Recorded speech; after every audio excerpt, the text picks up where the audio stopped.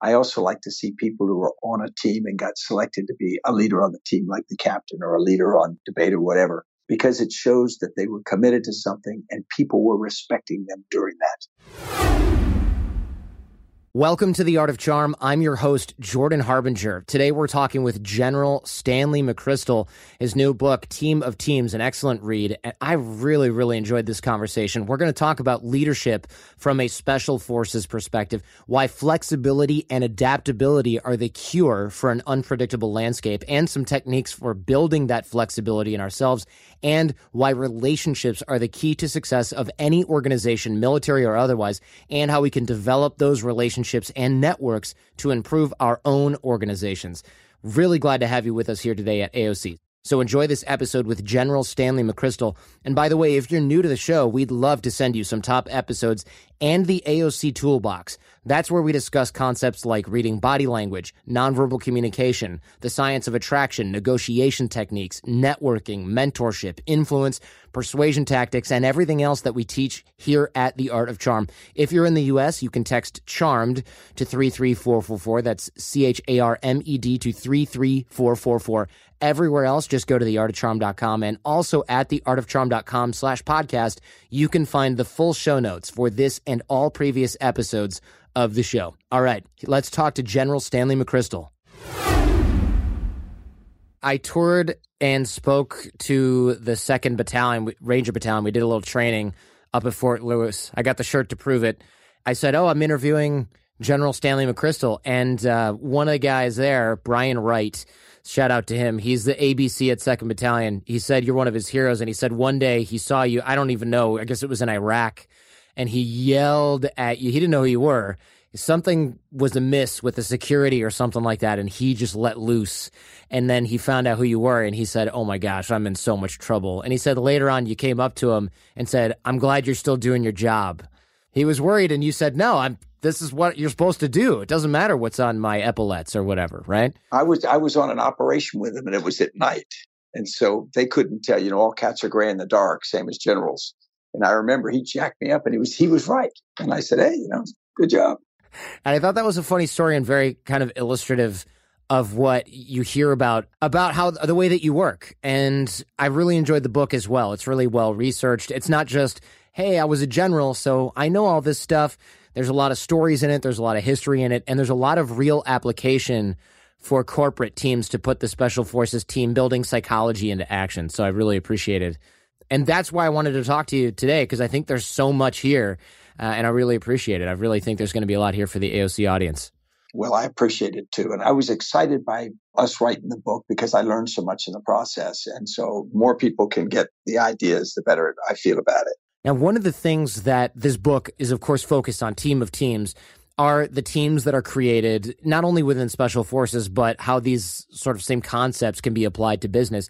And you mentioned that even guys like Steve Jobs were most proud of the teams they created as opposed to the products from Apple. And yet when you hear about folks like Steve Jobs, he was so hard on everyone. He was kind of a terrible person to work with as a fault.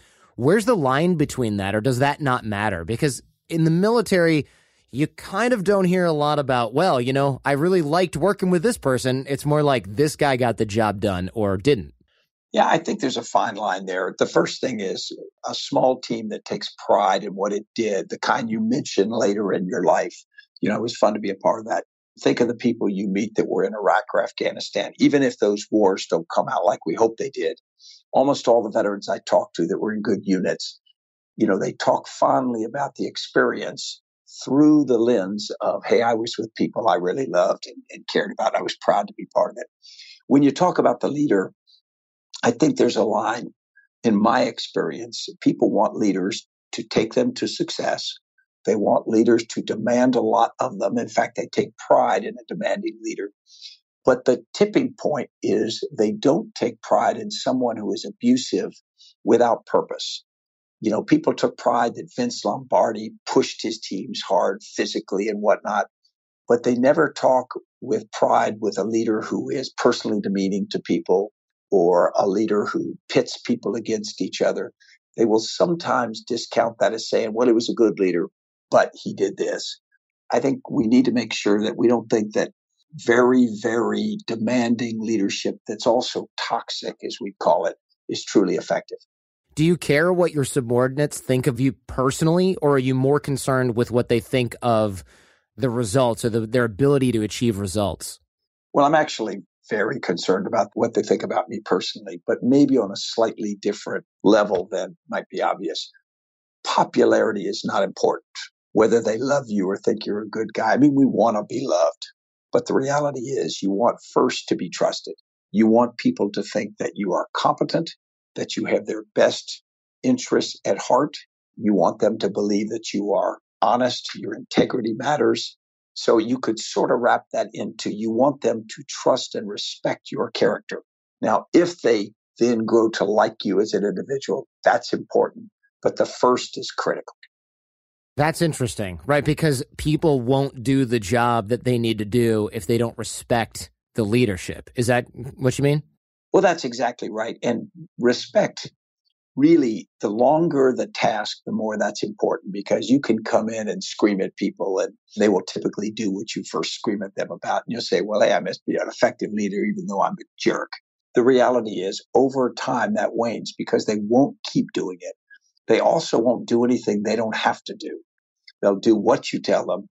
But I don't know how many times in my career I didn't give a good order or what I did was incomplete or I dropped the ball and the organization didn't. They just understood what had to happen. They didn't execute what I said. They executed what should have been said and they were thus effective. And they did it partly because they just want to do the right thing. And they did it partly because I think they gave me the benefit of the doubt. They said most of the time, Stan McChrystal is either right or tries to be. And so we're willing to help him and fill in the rest of the way. Now, was special forces something you had your eye on early in your career? And, if not, how did you end up going in that direction? It was. In reality, I grew up in the, maybe I said came of age, late 60s, early 70s. My father was in Vietnam. My brother's in Vietnam. And you remember the stories of the Green Berets in Vietnam. That was something that sort of captured my imagination. I'd watched movies like The Longest Day, and I remember the Rangers climbing Pontohawk in the movie. So the romance of that idea got in my mind when I was young. And then when I was at West Point, became even stronger. So finally getting there, I got there after 2 years in the 82nd first, and then went to Special Forces, wasn't a surprise for me. Now, were you kind of the model West Point student who sits down, studies hard, grinds it out, and just outworks everyone? If you think your listeners will believe it, that's what I'll say. But the record would quickly prove me a liar. No, there were several problems with me at West Point. The first was I went to West Point not taking academics seriously, and I wasn't well prepared in math and science. And the first 2 years of West Point are math and science heavy. So the first year of West Point, we had like 1,370 people started in my class, I think it was. And I was in the bottom like 10. 10% or 10 people? No, the bottom 10, not 10%. I wish it had been 10%. And so I just did horribly for much of my first 2 years. And then as we switched subjects to things that were history and English, a greater percentage, and I got a little bit more serious in life, particularly about West Point, I started doing much better. But that was academics. The other side of it was my conduct. I got to West Point thinking that this was sort of a short-term thing I would go through en route to being an Army officer. So my goal in life wasn't to be a West Point cadet. To me, that was a means to an end. And so I got to West Point not taking the place very seriously in terms of personal conduct and discipline. And so my first year and a half there, I got massive amount of disciplinary trouble. In fact, I logged 128 punishment tours. That's 128 hours walking on the area, they call it. It's a place between the barracks in dress uniform with your rifle, and you just walk back and forth for an hour at a time. And I had to do 128 of those. And then I also got confined in my room for months on end. I came within a few demerits at the end of my first or plebe year, freshman year, of getting thrown out. And it was all just lack of personal maturity, a lack of discipline. I got religion, in a sense, toward the second half of my sophomore year and sort of flew straight and narrow after that. But I was pretty much in danger for the first almost 2 years. That's an interesting learning curve. Was there anything that you were doing then, even when you were thumbing your nose at authority in some way, that you brought over to your role as a commander in Afghanistan? Yeah, I say this in retrospect. I think so. If you really go back to, it was prioritization. I wanted to be a soldier and I wanted to be a combat soldier. And West Point is important, but it didn't feel like it was about that. It felt like it was kind of Mickey Mouse. It felt like it was very bureaucratic. And so I developed an impatience for that kind of thing. I developed an impatience for leaders who wrap themselves in the process, wrap themselves in the rules. And I actually think that helped me long term. And I had some colleagues at West Point who were very similar as cadets and were similarly successful later as senior officers, because rules should have a purpose. And if they're not serving their purpose, they should be ignored or changed. I think that did help me. That's an interesting comment. If rules aren't serving a purpose, they should be ignored or changed. Sounds a little bit like the special forces sort of rules of operation, right? Like, look, if this isn't working for us, we're not here to check all the boxes. We're here to get it done. Well, that's exactly right. We used to have a saying, if it's stupid and it works, it ain't stupid. And the idea is the Army develops doctrine and processes. And if you don't watch it, you create an organization that learns that if they follow the rules, that they follow the processes, that they never get in trouble. Even if they don't win, they don't get in trouble because they follow the processes. And yet that's not the way war should be fought, particularly special operations war. You should only look at what it takes to accomplish the mission. And as long as it's not illegal or immoral, the force ought to be able to do it. One of the things I found most effective when I was leading special operations soldiers, I got more senior, was if you give people a lot of specific guidance or limitations on how to do something, what you've really done is created a bunch of excuses for not getting the job done. And yet, if you take all those away and you say, as long as it's not illegal or immoral, do it. I don't care what it costs. I don't care this, do it. Then suddenly they are left with a pretty wide ability to get it done and very little ability to come back and say, well, we couldn't do it because of this or that. And I found special operations soldiers really reacted well to that because they don't like to be told what to do or how to do something. They just like to be told the end result. And I believe that's true in just about all organizations as well. Now, I definitely think that there's probably a lot of room to remove bureaucracy when it comes to organizations like the military, and it seems like you had a real strength there. And there's a lot of talk in the book and in other articles written about you and by you about sort of cutting the fat or trimming the fat. What is this thing about you only eating one meal a day? You're just famous for not eating much. What's that all about? Yeah, I get all kind of Zen credit for that. And it's true. I eat one meal a day, and I haven't eaten yet today. I'll eat a little bit after we finish this. It's just something I started when I was a first lieutenant because I thought I was getting pudgy. And so I sort of defer gratification until the end of the day, and then I eat anything I want. It's not smart. It's not what health people say, but I'm 62. I'm in good shape. So, hey, why change? I get that. And I'm really glad that you said that, because my note here for this is essentially a lot of people I know that were talking to you or writing about you, they took that as some sort of life hack. But I think it's really dangerous to take everything successful people do and assume they're doing it for this very specific purpose that they've measured, and that if we emulate it, we'll get similar results. Because going back to the Steve Jobs example, we could just as easily say, look, the key to running a good tech company is to be a huge jerk to everyone, just like Steve Jobs. And that's a dangerous assumption, than not eating any breakfast or lunch for that matter. It seems like almost an example of that. It's more circumstantial. You're getting pudgy in your own mind. When you're a general, you probably don't have time to eat. You don't want to eat in front of soldiers who aren't eating. And so you just go, screw it, I'm not going to eat until 9. And that's what happened. And it's not some sort of like, hey, if you don't eat till 9, you can become a general too, right? You nailed it. People will watch somebody successful, like the habits of highly successful people, and they will get very confused. I had a period of time when I slept 4 hours a night, and I never told anybody that that's a good idea. I don't think it's a good idea, and I don't do that now. I did it because I had a period of 5 years when that's all I had. But people will get that and they'll go, well, he's achieved a higher level of consciousness by doing this, and therefore, I will do that. So it's good that you ask. Yeah. Well, here's what you have eaten, which is a lot of flack. You are a popular pinata, my man. You have a lot of can't win situations between the politicians, the public, and the media. What occurred to me was it seems like a bad idea to try and have our warriors, and I mean our soldiers and military, consider politics in their wartime decision making. It just seems like a terrible idea. And I wondered, how do you stay focused on what's important when there are so many distractions and other people trying to influence your actions that in their influence, their outcome has nothing to do with military winning? Yeah. At first, I'd say you cannot separate politics and war. I mean, Clausewitz taught us that war is just an extension of politics, and he was right.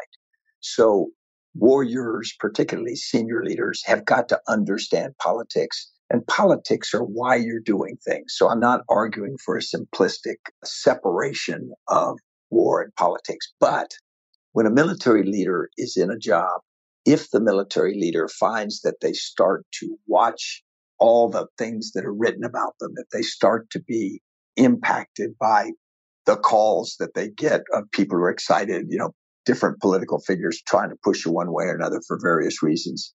What happens is you stop being effective. You start being consumed with this. It's almost like, I think, I've never run for office, but I think a politician running for office, if he's watching or she is watching the polls every day, I think they can become fixated on something that really isn't the measure of whether they're doing what they should do. And so I think that's really important for leaders. And what I used to tell leaders junior to me following me is, as you get more senior in command, you're going to take some flack and you're going to be questions. And sometimes it's going to be very legitimate. You will do things that are stupid or whatever. And so some of it's right. And then some of it won't be. But you can't spend your life worried about it. And so you've got to treat every job like it's your last job. Don't take command saying, if I do well at this command, I'll get a next higher command. Because if you do, you'll spend all your time worried about not making mistakes to get to the next one. And that gets to this risk averse culture that haunts a lot of organizations, just not the military. You've really got to be willing to say, I'm going to do everything that I think is right and let the cards, come out as they do. I feel good about it because at the end of the day, people have beat on me and whatnot. But when I look myself in the mirror, or I look my wife and son in the face, I don't feel bad about anything I did or didn't do. And I think that had I thought differently, that might be a different case. Well, Newsweek called you a snake-eating rebel and a Jedi commander. That must be pretty cool. Other people are paying attention to you, not necessarily following the flock. When people write stuff like that, you just sort of roll your eyes because, what's a Jedi guy anyway? I mean, that's a movie character. So I get what they're trying to say. And sometimes some of the things people write can make you think, hey, I must be really smart or I must be a cool guy. And the thing I remind people is the very complimentary things written about you are no more correct than the very hateful things.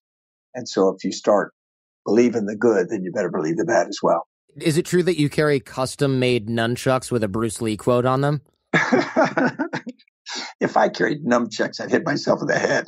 Yeah, I mean, it says here he carries a custom-made set of nunchucks in his convoy engraved with his name and 4 stars. See, we always joked about nunchucks. Nobody really fights ever use nunchucks. We joked about it. So my security detail went and got a set of nunchucks from some who knows where, and they stenciled my name on the handles and put them in the car as a joke.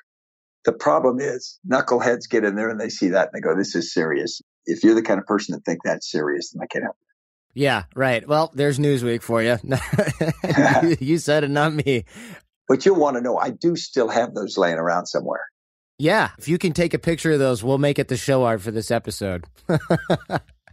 You did go out on dozens of nighttime raids, though, during your time in Iraq. And in our research for the show, we saw some quotes from some of these British officers who said something like, the lads love Stan McChrystal. You'd be out somewhere in Iraq and someone would take a knee behind you or beside you, and a corporal would be like, who the hell is that? And it's frickin' Stan McChrystal. Of course, they probably said, it's fricking Stan McChrystal, right? And you're in the trenches. I did. But, if I really take it down to a corporate characterization, a good leader in a manufacturing plant goes and walks on the shop floor. A good leader goes and checks in rooms and watches people do their job.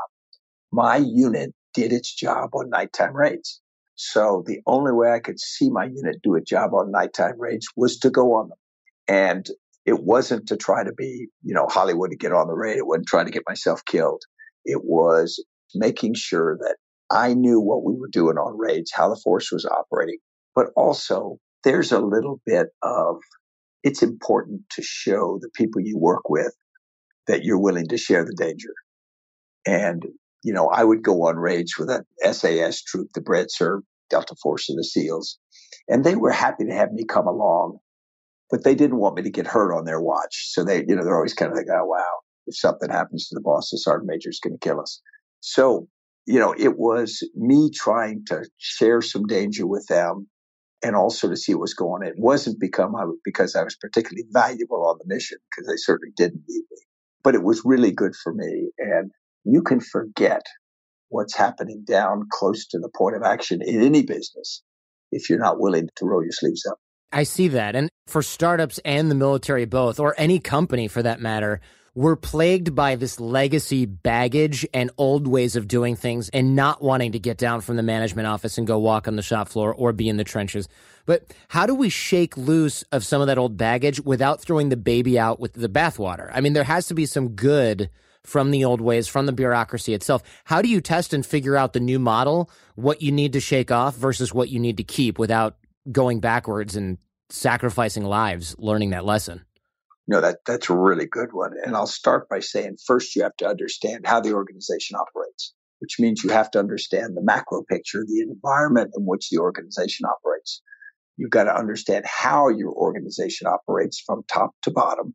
And you've got to understand what your role as the leader is in that organization and where your value add is. When I went on nighttime raids with my force, my value add was not the tactical participation there. It was me understanding what they do and me improving their morale so they do their job better. And I understand the big picture better. So everything has to come back to what is the overall success of the organization, and then what is my role in contributing to that.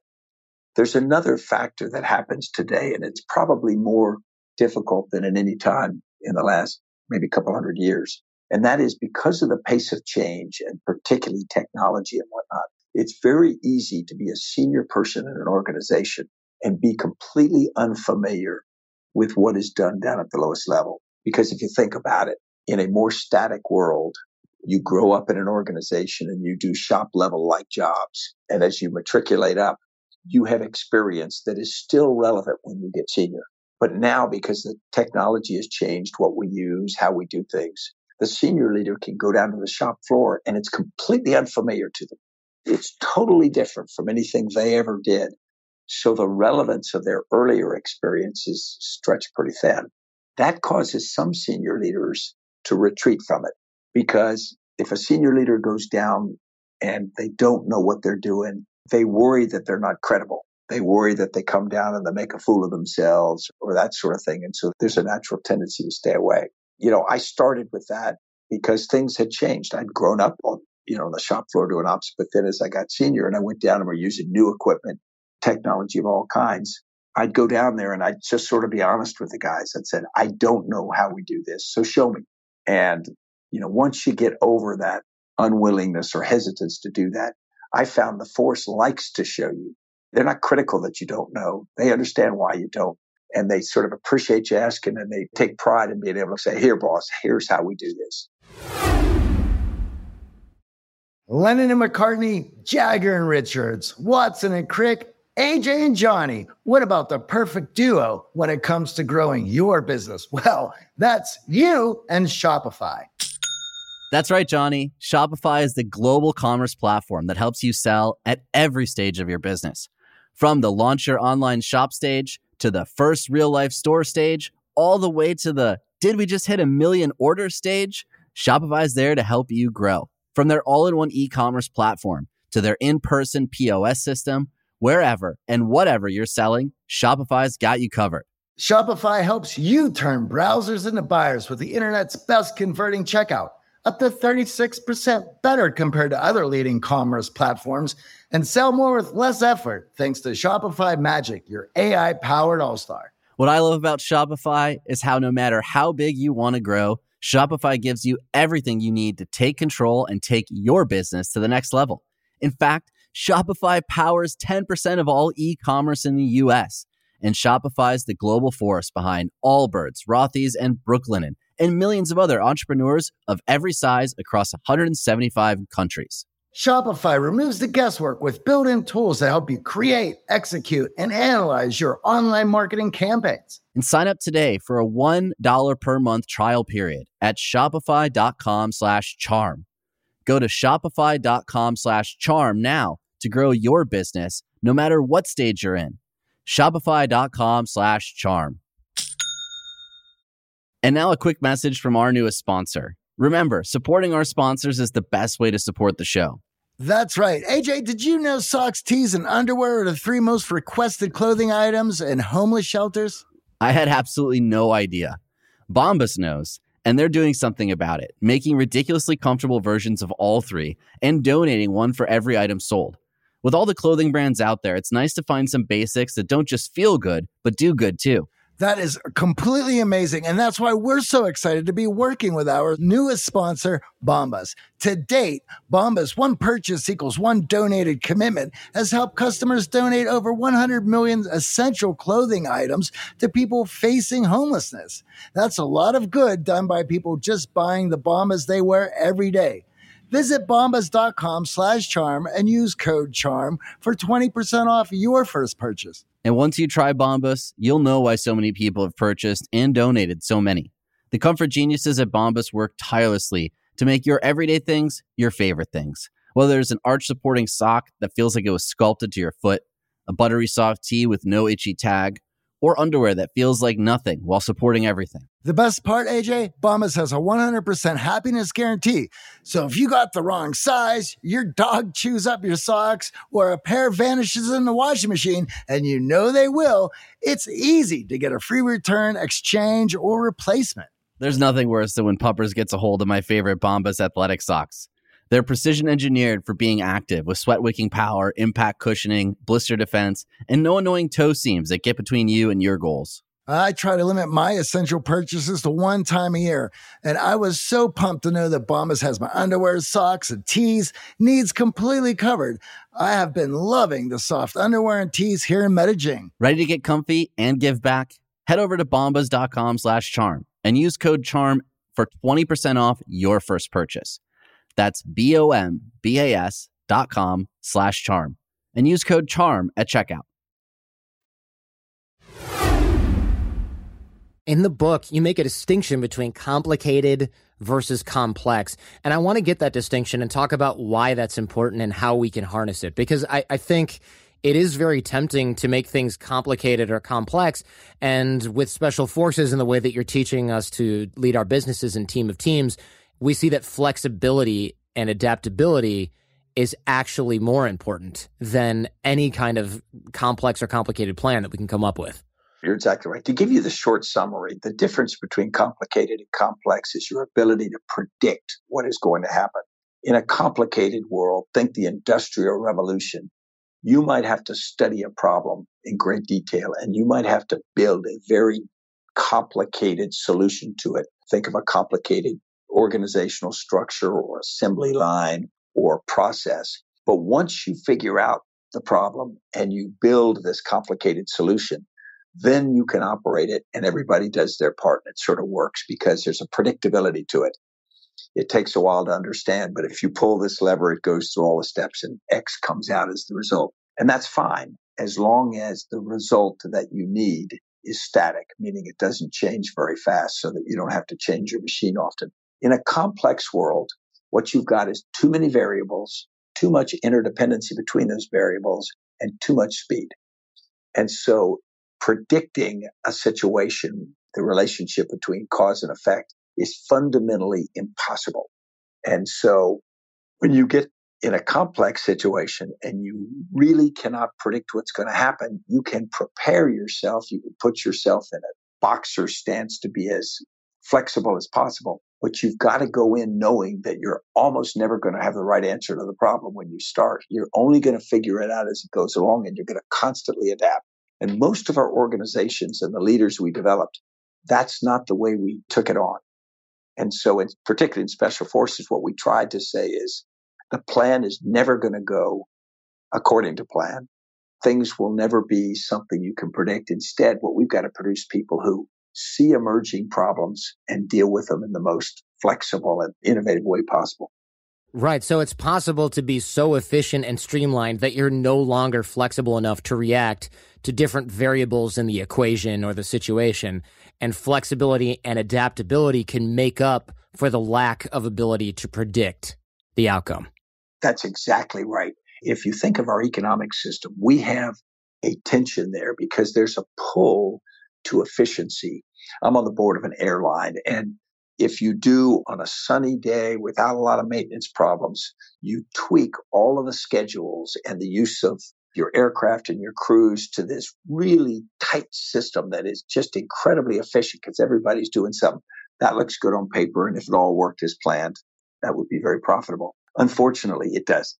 Rain clouds, other things come, maintenance problems, employees that have to go home sick. And suddenly you're in this constantly adapting situation. So you have to put some flex in the system. You have to give yourself some slack, some room to adapt. And that's that constant tension between people who want to be perfectly efficient and then organizations that need to be adaptable. One of the things that you mentioned in the book that I found really interesting was that you said the number one thing that moves things along and makes a difference that translates to the battlefield is relationships. And AOC, we run these live programs every week where we teach people relationship building skills, networking, and things like that. I was surprised to hear that because in the military, you kind of think hierarchy. Even if we're talking flexibility, why would relationships play such a large role? Can you explain that a little bit? I sure can. If you think of the military as a big machine, as millions of people and everybody is a part in that machine and you put them in a uniform and the parts are fitted to where they go, it would appear that the process is king and relationships don't matter. But in reality, it's the opposite. If you take special operating forces as a microcosm of that, what they do in these small teams is they build these relationships. Sometimes the team of 5 people will stay together for 10 or more years without a change in a single person. And they develop these deep relationships. And what that does is it allows them to operate with a level of understanding of the other person, a sense of common purpose, a sense of trust, and then this flexibility, because to use a business term, there are no transaction costs between them. You know the other person's going to do this if you need them to do this, and you absolutely can consider that done. So in a small group, that comes sort of organically. When you get into a large organization, you can't build those relationships between thousands and thousands of people. But what you can do is build relationships between key leaders. You can build some relationships, generals in warfare from movies of the old days, from the Civil War, World War II. And they've got one persona when they're on the battlefield in front of the troops. But then when they're among their fellow commanders, sometimes they'll lapse into first names and they'll lapse into, hey, remember 20 years ago when we were together or I was at your wedding? And those relationships create this ability to get things done. I remember the commander of the 82nd Airborne Division in Afghanistan in 2007 was a classmate and lifetime friend of mine named Dave Rodriguez. And I was commanding JSOC, and we had to do this operation in eastern Afghanistan. Nobody directed us to cooperate together. Instead, we brought our forces together. He lent me equipment and forces. I did the same. All things that weren't mandated, but they were just because we were close friends and we had worked really hard and it was pretty difficult. And one night he had a young sergeant show up about 1 a.m. to my headquarters with a little handwritten note. General Rodriguez had written this quote that had come from General Sherman to General Grant during the war. And it said, "Grant, I always knew that wherever I was, you thought of me. And if I was in trouble, you would come, if alive." And it's this extraordinary statement of, I'm there for you no matter what. When you get that kind of trust between key leaders, then suddenly organizations can do things together they can't do otherwise. This is almost an intense concept or principle seemingly throughout special forces in general. I mean, you have schools like BUDS, Basic Underwater Demolition School, which is, I guess, a Navy SEAL kind of training initiation. I don't really know what you would call that other than BUDS. And you're building trust there. as well as any training that you see with special forces, it seems to be more about group cohesion and group activity and flexibility and adaptability and teamwork than pretty much any other principle. That's exactly right. And we reinforce it in the training by things like buddy teams. You can never be without your assigned buddy. Everything you do is either a boat team or a squad and ranger train, that sort of thing. And they do peer ratings. You're not looking for the smartest guy to be in special forces. You're not looking for the strongest. You're looking for the person who can and will build those relationships and the person who will stick to it. I mean, the person who won't quit. Those are really the core traits that need to come out. So people who build strong relationships are the same people that'll go out and rescue their buddy on the battlefield.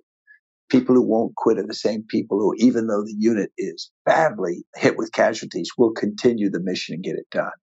That's something that has to be bred into individuals and then also bred as the culture of the organization. For future special operations guys, it seems like in the book, you're looking for the best guys in terms of peer ratings, not necessarily the highest achievers with pristine records. Luckily for you, given your record at West Point, I suppose. When you interview and vet people for the McChrystal Group, how do you elicit the information that you need? You got to have some tricks up your sleeve, maybe like unfinished statements or something that forces people to fill in the blanks that shows that they've got the right stuff. Yeah, you're exactly right. The first thing we do, we're lucky enough at McChrystal Group to get really high quality young people applying for jobs. So we've got a pretty good population to look from. The first thing that we've learned is just standard set of interviews just won't get you there, because a set of interviews are something somebody can prepare for, they can put on a certain persona. So the first thing we do is we try to talk to people who've known them before. Like almost nobody ends up getting hired in McChrystal Group unless they've done a full 10-week internship here or they were recommended by somebody in the organization. There are exceptions, but most people, there's some kind of longer term relationship that has been built that allows you to really vet somebody. And then in the process, we ask different questions. One of the questions I always like to ask is, okay, if somebody was going to say Stan is a good guy, but what would the rest of the sentence be? And people do say that. And so it's a person's willingness to be honest, their self-awareness. You're really trying to get into, can they fit into a team? Because if they can fit into a team, they can succeed here. Even if they're brilliant and they don't fit in, we won't be successful. So how do you find who has a great track record in terms of fitting into a team? I mean, what makes a track record at that level of performance? What types of metrics are you looking for? No, there's no set thing. I like to look for people who've served on sports teams or been part of organizations and they stuck to it. They were on it for a while. I also like to see people who were on a team and got selected to be a leader on the team, like the captain or a leader on debate or whatever, because it shows that they were committed to something and people were respecting them during that. I think that's really key. If someone has worked somewhere else, you want to know what other people thought of them. You want to know why they left somewhere, because even if somebody said, yeah, they were great, but they left, you want to understand what about their dynamics with other people either caused them to want to leave or other people happy to see them. I know that you read a lot of audiobooks, which is similar to what I do as well. I'm curious about what you read and how you apply those to your work as well, because I know you believe in constantly learning and taking in info and sharing that info as well inside the organization. Yeah, that's really popular at McChrystal Group because a lot of us just like to read. I happen to do more audiobooks than reading, but I like to read a lot of history, listen to a lot of history, a lot of biography, because I think you learn a lot of leadership from people went into situations, what they did about it. It's a realistic, not academic discussion of people are motivated by this. I really want to see what happened when people were in situations that were difficult and maybe how they succeeded or how they didn't. I also like books about big challenges like building the Boulder Dam or something, because it's something that is an immense thing that has to be done by a team ultimately. So how do they scope the problem? How do they come together a team? What were all the problems that came through? And a war is the same thing. It's a big challenge that a bunch of people have got to come together to solve. Every once in a while, I read business books, but as you saw in Team of Teams, we try to make our points through stories. We could say, this is that, and you could take us on faith. But if we show you historically the point and then say, and here's the derived truth that happens to be universal, I think it sticks better with someone like me. We've seen this a lot as well. We interviewed Julian Guthrie about her book, How to Make a Spaceship, which the amount of sort of teamwork, shared consciousness that was required for projects like launching something into space is very similar to what you're describing here. And you also mentioned shared consciousness in organizations in the book as well. How do we develop that shared consciousness? It seems like you believe strongly in info sharing. It's key, especially for startups and things like that. How do you begin to form that? Because it's big enough of an endeavor that, especially in a big company, where do you even begin? Well, it's a huge endeavor, and it's not intuitively obvious that it's needed to a lot of people who grew up in a different environment. So what we mean by shared consciousness is everybody having a contextual understanding of the big picture of what the entire organization is trying to do. There's the old story years ago about the guy walking down the road and runs into two people with rocks in front of him and chisels. And he asks the first person, "What are you doing?" And the person says, "Well, I'm chiseling this rock." And he asks the next person, "What are you doing?" And he says, "I'm part of a team building a cathedral." And it's a mindset of individuals that hopefully implies that not only do they know they're part of a team that has purpose to it, but also, how does my rock fit in? What do I have to do about my rock to make it the right fit? In organizations today, if you go back, even in our youth, organizational structure depended upon silos and specialization. People developed expertise. They did a certain thing on the assembly line or a certain part of the process. And the theory was nobody really needed to know the entire process except the orchestrators of it. Everybody else could sort of be in their little spot. They could focus down. They could hoe their own row, whatever you want to call it. And the genius of it, it was all come together and it would be whatever you wanted it to be. But nowadays, because things change so fast and because things are so complex, what we believe is you've got to achieve this level of contextual understanding of shared consciousness that's way past anything we've ever done before. And you've got to do it by pushing information in amounts and timeliness unlike anything we've ever done. And the good news is, although our world got more complex to a great degree because of information technology, that same information technology gives you the opportunity to create shared consciousness in even pretty big organizations. But it takes a lot of work and it takes a lot of discipline. What we have done in organizations is we've created in our clients keystone forums, we call it. We're on a periodic basis that they set, but a very regular basis. They bring a large part of the organization together, and not for an all hands pep talk, but for a synchronization. Everybody sees what's going on. Everybody gets updates. They're talking about it virtually in most cases, sharing notes, and then they're all going out and continuing on with their mission. But they're now informed. And when they're informed through this shared consciousness, they can make decisions without going back up the chain because they're suddenly empowered with knowledge that people at their level typically didn't have. And so suddenly they're part of the solution. They don't have to wait for micromanagement from the top. And in modern pace of things, we found that micromanagement at the top just doesn't work anymore. Even with a genius at the top, you just can't micromanage because it's too fast and too complex. With the emphasis on transparency and info sharing and things like that, I was wondering what you think of things like WikiLeaks and this sort of ultra transparency, the Snowden type of stuff, where we take transparency and we just kind of crank it up to 11. I tend much more to 11 than I do towards the lower end of the spectrum.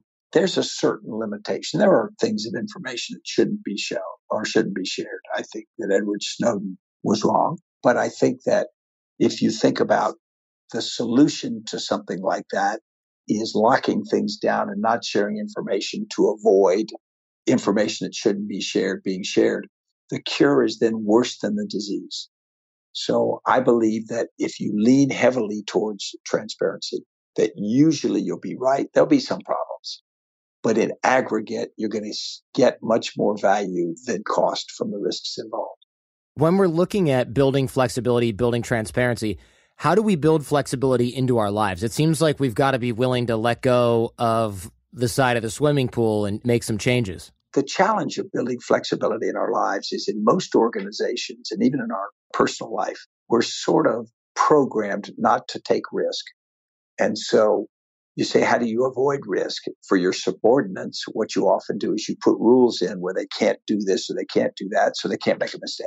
Or you sometimes even put yourself in a situation where you have a process that prevents you from making a decision too fast or doing something that's never been done before. And it's all designed to mitigate risk. The problem is that to a great degree, it prevents taking advantage of opportunities. So when you're building flexibility in your life, I think the first thing to do is look at what are the opportunities? What are the costs of certain risks versus the opportunities? And we tend to be much more risk averse than we are opportunity oriented. So I think analyzing that, there's some risks you shouldn't take. But if you really look at what the opportunities are, many of those risks tend not to be nearly as high as we pretend they are. So that's one of the first things to do. The second thing to do is give yourself the opportunity to adapt. And what I mean by that is if you have a job, you work 10 hours a day and you set it up so that you are busy those 10 hours of the day doing tasks that you've assigned yourself, you are not going to adapt or innovate very much because what you've done is you've taken away all your flexibility to do that if you're spending all your time doing things. So what I tell leaders as they're promoted is the first thing is avoid the temptation to make yourself essential to the organization by doing certain things. People will tend to want to do that just to feel like they're earning their pay. I believe leaders should vastly undertask themselves, push things down to subordinates that you naturally would do. And in fact, at first you'll feel a little guilty because you're having other people doing work that you think, well, I could do that. But the reality is by giving yourself that white space on the calendar of flexibility, suddenly you've got the ability to adapt to emerging requirements or the ability to innovate or just the ability to get out and lead. Do you think that military leadership is easier than civilian leadership or vice versa? That's a great question. In some ways it's easier, but it's not easier in the way many people perceive it. But the first thing is people think that military leadership's easy because you stand in front of the troops and you say, everybody go left and everybody goes left because they're so disciplined. That doesn't happen. And where it does happen is on a parade field where you have a bunch of soldiers and a sergeant barks a command and they all do it. And they do it because on the parade field, they're more scared of the sergeant than they are of anything else. If you get in combat, soldiers are not more scared of their leaders than they are of the enemy. And so suddenly they don't do things because you've intimidated them or barked at them. They do them because they think it's the right thing to do, because they trust you. They think that most of the time what you tell them will be right. And they do it because they don't want to let their comrades down. So it's a completely different set of motivations. So from that standpoint, military leadership is very similar to civilian leadership. Where it differs is military leadership always has the ability to wrap itself in the flag, the mission, to say we're doing it for the country, we're doing it for the great cause that we're on. It is harder in a civilian company to do that because a leader can stand up and say, we and Acme, whatever, are about saving the world. But at the end of the day, if it's a for-profit company, everybody knows it's a for-profit company. And so saving the world really is, we'll save the world on the way to making money. And then the other thing is, and people are sometimes surprised by this, the military can't use money as an incentive. There's no way to give a person in the military a bonus. There's no way to give them a raise. That comes from Congress only. And so you say, well, you don't have all these important extrinsic motivating tools that we have in the civilian world. And I used to say in the military, thank God we don't, because money is never discussed. Nobody comes in and asks you for a raise. Nobody is ever unhappy because their bonus is lower than somebody else's. It takes all that out of the discussion and it just makes it simpler. And so in reality, in many ways, military leadership is easier. Where it's harder, and this might be surprising as well, is in combat, military leadership has a lot of flexibility. You make decisions, you go. In garrison or peacetime, there are a million bureaucratic limitations on you, starting with laws and politics and whatnot. And suddenly, making the kind of decisions that a good CEO would make in a company is really hard for a senior military leader to do. And so it's much more constrained. How do you stay focused on objectives and the mission in the face of the human cost on both sides? How do you insulate yourself or steel yourself or otherwise protect your mind and do what has to be done in a military operation? Yeah, leaders at every level have really got to get their mind around that one. General Grant during the Civil War, very rarely did he go to combat hospitals because he knew if he went there that the carnage he'd see might weaken his resolve, might weaken his nerve to give orders that he knew would produce more carnage. It's not that military leaders are hardened to that. It's that military leaders have to stay focused on what it takes to win. And so I think the first thing a military leader's got to do is understand there's going to be a cost. And the cost is not a number of casualties. It's a bunch of individuals.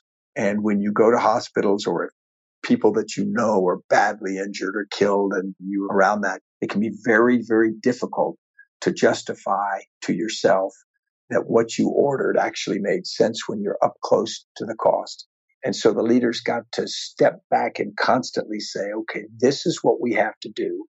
It is worth a cost. The nation has decided it's worth a cost. You as a military leader have made a calculation that if I do this operation, there is very likely going to be wounded and killed, and get yourself ready for it beforehand. But it's never simple because before, during, and particularly after the operation is when that really comes home to your mind. Johnny, we know if you listen to the show, you are driven. In fact, we're driven by the search for better. But when it comes to hiring, the best way to search for a candidate isn't to search at all. Don't search, match with Indeed. If you need to hire, you need Indeed. Indeed is your matching and hiring platform with over 350 million global monthly visitors, according to Indeed data, and a matching engine that helps you find quality candidates fast. Ditch the busy work. Use Indeed for scheduling, screening, and messaging so you can connect with candidates faster. And Indeed doesn't just help you hire faster. 93% of employers agree Indeed delivers the highest quality matches compared to other job sites, according to a recent Indeed survey. We have hired a lot of team members over the last 17 years. Going through endless resumes, well, that's a time sink. But you know what else is a time sink? Interviewing endless people, because they're all going to give you the best face forward. That's why we love Indeed, leveraging over 140 million qualifications and preferences every single day. Indeed's matching engine is constantly learning from your preferences. So the more you use Indeed, the better it gets. Join more than 3.5 million businesses worldwide that use Indeed to hire great talent fast. And listeners of this show get a $75 sponsored job credit to get your jobs more visibility at Indeed.com/charm. Just go to Indeed.com/charm right now and support our show by saying you heard about Indeed on this podcast. Indeed.com/charm. Terms and conditions apply. Need to hire? You need Indeed. Looking at the teams and looking at shared adversity that you construct in the military, what are some ways that you design adversity experiences for teams in business? It's sort of tangential to that. What are some of the strategies or ideas that you have for creating rapport and connection in person or throughout an organization? I mean, when you led JSOC, the Joint Special Operations Command, it seems like you were able to get a lot of different organizations in Iraq to work extremely effectively together. And I would assume that you import some of that to the McChrystal Group with your work in corporations in the civilian world. That's exactly what we do. The first thing is to build teams that work together. One common technique is to have them do something that's very difficult together. It doesn't have to be related to their job. So in the military, you'll have a tendency to do things that are physical. You'll go to the field and do an exercise that is just brutal. It might be frightening as well. Things that you do could be physically scary. And when people go through that kind of shared hardship and situation, they become much more connected to each other. We used to say privation, pulls you closer. And so that's traditional military. In business, you'll often see that organizations will use similar things. They'll go on off-sites, they'll go on hikes, they'll go on climbs, and they're pretty valuable. They work very well. The other thing that you'll notice is if an organization has been through something that felt like an existential crisis, we've worked with some of the big banks And those that went through a really difficult time in 2008 with the financial crisis, there's a different bond between the people who survived that. If they feel like they did a good job against great adversity, they feel much closer to everyone and much closer to the organization as a result of that. So you'll often see in organizations, particularly younger startups, when you have those first few years where money's tight, seems like every other month you lose a client, the business is going to go under, that very tight bonds are formed. There's loyalty to each other. As the organization gets more successful and it grows, and the newer people have not shared that experience, then suddenly those bonds get terrifically weaker. And in some cases, the older people resent the newer people because they weren't there when it was tough. And so when we work with organizations, we try to create ability, different venues to have people who don't sit next to each other also do things that work together. And sometimes they're work related, sometimes they're physical things. We do see that relationships are really the sinew that holds organizations together. And I even saw this in the Ranger Creed, and I'm not sure all the history behind that, of course, but leave no man behind. It's not accomplish the mission at any cost. It's not make sure to do all these different things. It's just about the team. And so I thought that was really interesting to see that a lot of special operations guys, as diverse as they come, you've got the face-piercing computer hackers, the commando working together on things, and especially in Iraq and Afghanistan. You see this even inside the organization itself. But one of the biggest issues that it seemed like towards the end of your military career was a deficit of that trust between you and President Obama. And we don't do politics at all on the show, but I'm bringing this up to, again, sort of highlight the importance of relationships in getting things done, even or perhaps especially at the highest levels of any organization and for any task, whether we're talking Walmart or war. This, for me, sort of started to bubble out of the book and bubble out of the things that I was reading about you.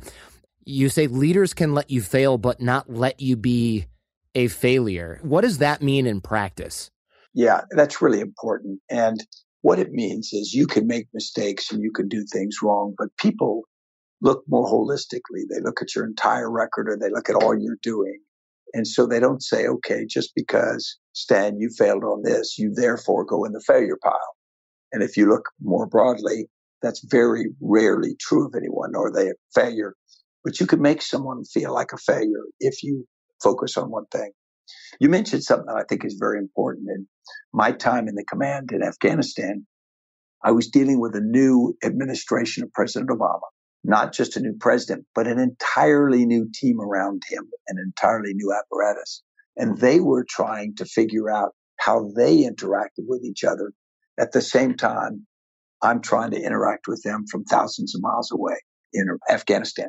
I've told people many times after, what we should have done before I went to Afghanistan is we should have taken the vice president, the president, Secretary of State, Secretary of Defense, and 10 or 12 key players, and me, and gone whitewater rafting. Not talk about the war, just build a little bit of rapport and relationships with each other away from the White House, where everybody's in a uniform or a suit and sitting at a table and trying to play a part, because that's very stilted. And had we done that, we would have built relationships that would have had a little more sinew. And I got along really well with President Obama, but our relationship was pretty superficial. We'd really only met and spoken a few times. So if he hears or reads something about me, he can't triangulate that. He can't say, well, wait a minute, I know General McChrystal better than that. Let me put that in the broader experience I've had with that individual and decide if that makes sense. And that was true of all the relationships between the key players. And so I think that as we look at a new administration coming in now, my recommendation would be almost the same. I would take the new president and key members who aren't going to know each other. And in some cases, they're going to have slanted perspectives of each other from the past and sometimes carry attitudes related to that. And I would try to break that down and build as close up an informal relationship as I could between them, because in the months and years ahead, there are going to be constant external things that pull and push at the structure, the team that they are trying to create. It'll rip apart if they don't have the sinew to hold it together. When this article came out, You were on 60 Minutes on CBS News. Your first concern was letting your staff know that they didn't fail, to your earlier point. And it's true. History wants to tell the story about the person. But when you break it down, it is really all about the relationships and the network around that person. And I was surprised to see that echoed in a book like yours, because I figured there would be more sort of top-down principles that came from all that. And it really wasn't like that. It was just as relationship-based, if not more so, than any successful agile startup.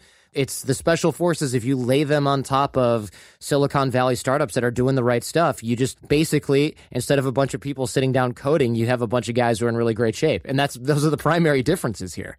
That's exactly right. And true every time. I was dealing with one of the key investors out in Silicon Valley, and I asked him about when he's judging a new young company, what are the things he looks for? And he says, I'm looking for more than one founder at the top. I'm not looking for a single person who's pulling this company along, because if they have one or more partners at the top, that means they are willing to and able to work with other people. I found that fascinating. Now, you retired in 2010 from the military after being unfortunately relieved of your position as the top commander in Afghanistan by President Obama following that Rolling Stone article, in case people were wondering what we're talking about back there. I just wondered, just on a personal note, how did that feel? I mean, what was the first thing that you felt when you found that out, when you heard that? Well, it wasn't exactly like that. What happened was this Rolling Stone article came out as a result of this guy who embedded for a very brief period with us. And it was very different than we thought it was. And it basically took a view that my staff had been free in their talk. Locker room talk is what they say, critical of key members of the administration, vice president, and whatnot. And that I was running a sort of a loose ship in my command group. And that obviously became a big news story, particularly in a new administration, and that people perceive military-civilian tensions. And so I was asked to fly back and explain myself to the Secretary of Defense and the President, which I did. And I prepared my resignation. What I did was I went in to see the Secretary, and then I went to see the President, and I offered him my resignation. And I said, obviously, I don't know how valid this article is. I don't think it reflects my team, because I know my team, most of us have been together for years in war. So I don't think it reflects them. I haven't had time to fact check this article. But me as a commander is not supposed to be a reason for a big news story that causes you a challenge as the president, because you're my commander in chief. And so I'm not supposed to be putting problems on your plate. I'm supposed to be keeping them off. And so I offered him my resignation. And I told him, you can either accept my resignation, and I'm fine with that, and I'll move on if that's best for the mission. If you don't want to, and you want me to go back to Afghanistan and soldier on, I'm fine with that too. And he said he made the decision there that he would accept my resignation. And then after 34 plus years of commissioned service, wink of an eye, my career's over. And of course, you go through a moment there. It's got a multitude of feelings. There's a bit of shock. Inside, you want to be outraged. I did, because I thought that the article was incorrect, and I thought that I had been done unfairly. Not the president accepting the resignation as much as this article coming out, receiving this kind of notoriety. But the most important thing was the mission I was responsible for, and then the people who had been a part of my team who had been loyal to me. Whether they made mistakes or not, they were loyal to me, and it's my job to accept responsibility. And so that's a number of things. And then, of course, I go home and I immediately see my wife, who I'd been married to at that point for 33 years. And she has been loyally with me through my whole career. And in an equally short amount of time, everything about her life has been changed by me, not with her approval or suggestion or anything like that. So I feel like I put her in a difficult position as well. So you go through this, it's a hurricane of emotions. And there's a temptation to feel sorry for yourself, a temptation to feel angry, a temptation to lash out, all those things. And the thing I'm happiest about is, with the advice and support of my wife and then a number of friends, I made the decision there that, looking back, everything that had happened from that moment back, I couldn't change. That was history.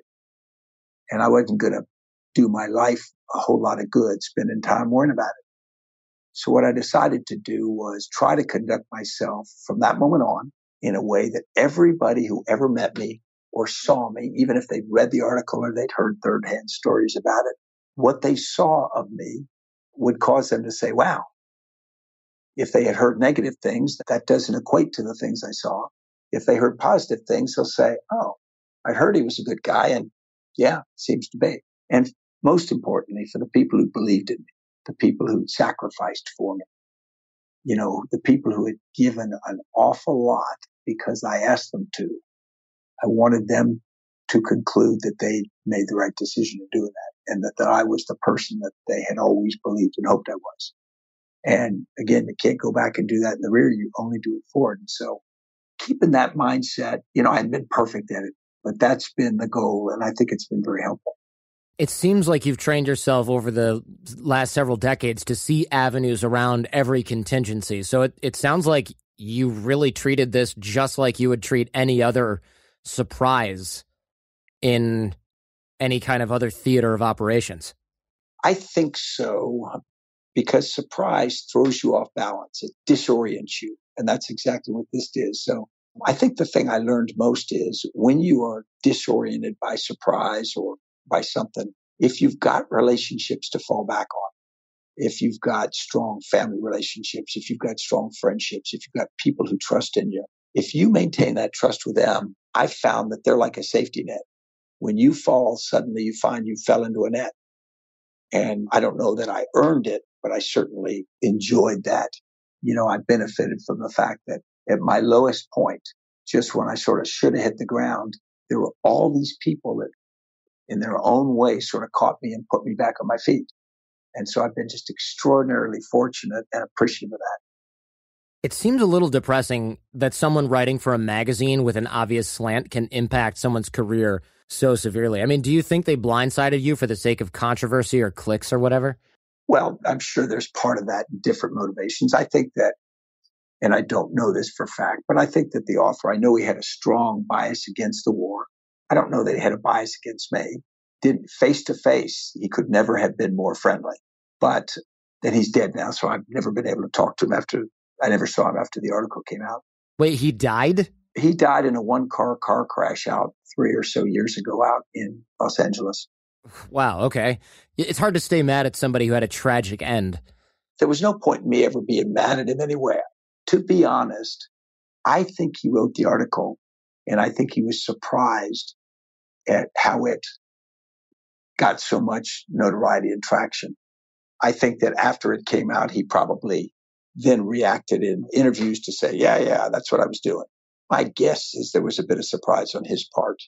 And I don't know if there was intent. I can't judge that. Hard to say, hard to get inside someone's head. And when something like this happens, at least for me, it seems like there has to be a part of you that feels like something is missing. I mean, you've dedicated your life to the service of the country, and you end up having to resign over some not even that great, frankly, magazine article written by a freaking freelancer.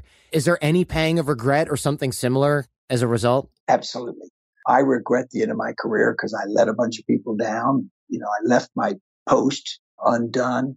And for the rest of my life, my career will sort of have an asterisk behind it. Anything Guy good will always have an asterisk because of this. So I regret that deeply, but I don't live that regret every day because there's no point. If I want to be bitter, I can, but I don't, because it takes a lot of energy to be bitter. It takes a lot of energy to hate. I think it'd take me a lot of energy to hate that author. And so why would I do that? Whatever energy I have is better spent elsewhere. Absolutely. And I'll be honest, your wife's reaction was funny. It was so priceless. You walk in and you say, it's over. And she says, good. And I'm thinking she just wants to go on vacation without 27 other people in tow. My wife is so strong. And it was amazing when she did that, because even I was shocked. She said, we've always been happy. We'll always be happy. And she has never once looked back. She's never once, kind of leaned in my ear and said, you got screwed. Because if she had, it would sort of pull at the smaller part of me, and it might cause me to let that happen. But she doesn't. She just goes, hey, it happened. We move on.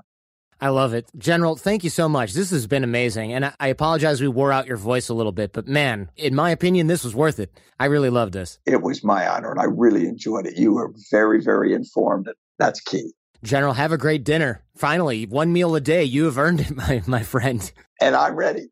Thank you so much. Team of Teams will be linked up in the show notes for this great book. Really interesting. If you like military, business, or history, you'll find something in there for you. General, phenomenal. Next time in person. Thank you. I look forward to it. Wow, Jason, that was awesome. I mean, we just ran his voice into the ground. I feel bad, but it was worth it from my perspective. I do feel bad. I think we owe him a couple bags of Ricola at this point. I know, man. We're going to send him a case of cough drops, the Jakemans. I prefer the Jakemans myself. But man, the leadership techniques, the flexibility and adaptability, and just how candid and open he was with both the professional and personal side of his career was just phenomenal. And the overlap with relationships having to do with the AOC principles, the relationship principles, and how that fits into the military, as well as his elite level clients and business, was just such a cool tie-in to what we do here. So a great big thank you to General Stanley McChrystal. The book is called Team of Teams. That'll be linked up in the show notes for this episode. If you enjoyed this episode, don't forget to thank the General on Twitter. We'll have that linked in the show notes as well. And I'm also on Twitter, @TheArtOfCharm. You can engage with us there. You can tell me what we're doing wrong, what we're doing right, or what you want us to do. That's, again, @TheArtOfCharm on Twitter. And you can tap our album art in most podcast players that you got on your phone. Anything where you're listening to this, you can tap the screen. You should see the show notes there. So we'll link up the Twitters up there. And our boot camp, our live program details, this is by far and away my favorite part of running AOC. They're just so rewarding. See how far people go with this, what we see with our own eyes, building those relationships. Our live programs, we run you through the process. It's our buds for civilians here. Bootcamp.theartofcharm.com is where you can find info on that. And we sell out a few months in advance. So if you're thinking about it, you're curious about it, get in touch. We'll get you some info so you can plan ahead.